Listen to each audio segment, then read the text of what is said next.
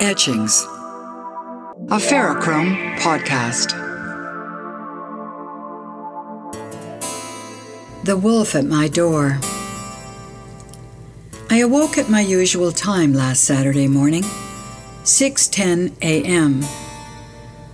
I had my usual strange morning dreams and looked out my window, through my tree to see if it was raining.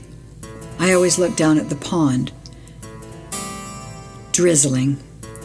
Would I get it together to meet Jerry at the spot, or hang around and wait for John to wake up so I could make his favorite weekend breakfast? I called Jerry on his cell.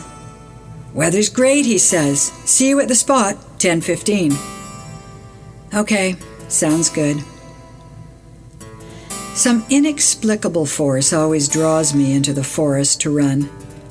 It is my sanctuary of sorts, I guess. I love the moss and mud and light and all the textures of foliage and shades of greenery.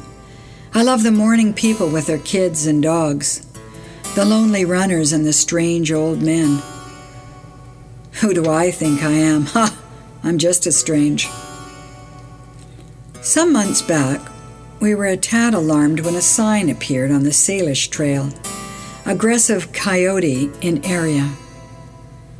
Well, I had twice seen a large coyote, once when driving in my car and once from the window of the golf club cafe. I knew Jerry was afraid of the coyote, and I think there was always an unspoken comfort in our running together. Jerry is a great guy.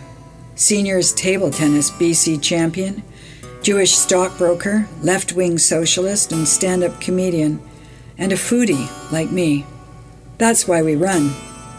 He loves to shout out the names of the trails, Newt Loop or Salish, like a local transit driver going down Broadway. When we start out, some days, and we're in the thick of the forest, he'll yell, "Back to the land," and startle anyone in the vicinity. Well, last Saturday's run was just finishing up. I had gone the end stretch on my own trail alone, as he goes much further, and I always pick up a branch in case the phantom coyote should appear. As I am running beside a golf course, I know the coyote is probably nearby, as coyotes particularly live on golf courses eating voles and mice.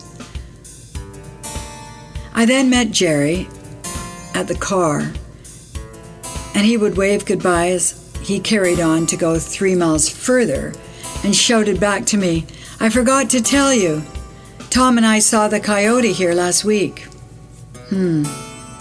I opened my car door, put my keys on the front seat, and started my weird stretches from the physio. I heard a noise behind me in the bush, and as I turned, I saw this huge gray and white dog just staring at me. I realized in a shot it was the coyote, and I panicked. For some bizarre reason, I shut the door of my car, and my keys were locked inside on the seat. Now I was totally panicking and totally out of control. There was no one around this spot. Jerry had taken off, and there never is anyone here. So I jumped up on my hood and then onto the roof of my Honda.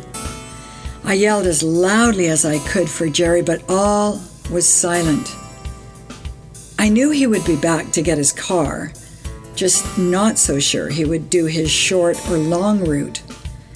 I sat on the car roof, not noticing how cold I was getting, and the coyote sat and stared up at me from his spot across the trail. I was really quite terrified and remember the article that said, "Throw rocks or wave your arms wildly and make lots of noise." I had no rocks and was too afraid to scream. I didn't want to piss him off or anything, and I was on the roof. What could happen? I turned to check to look down the path for Jerry, and when I looked back, I saw the coyote lope away down the trail. I sat on top of my car for what seemed an eternity, and it started to rain. Finally, Jerry returned, and I was never so glad to see him. We went running in the same woods today again, but this time I never left Jerry's side, nor will I. Etchings, part of the Ferrochrome Podcast Network.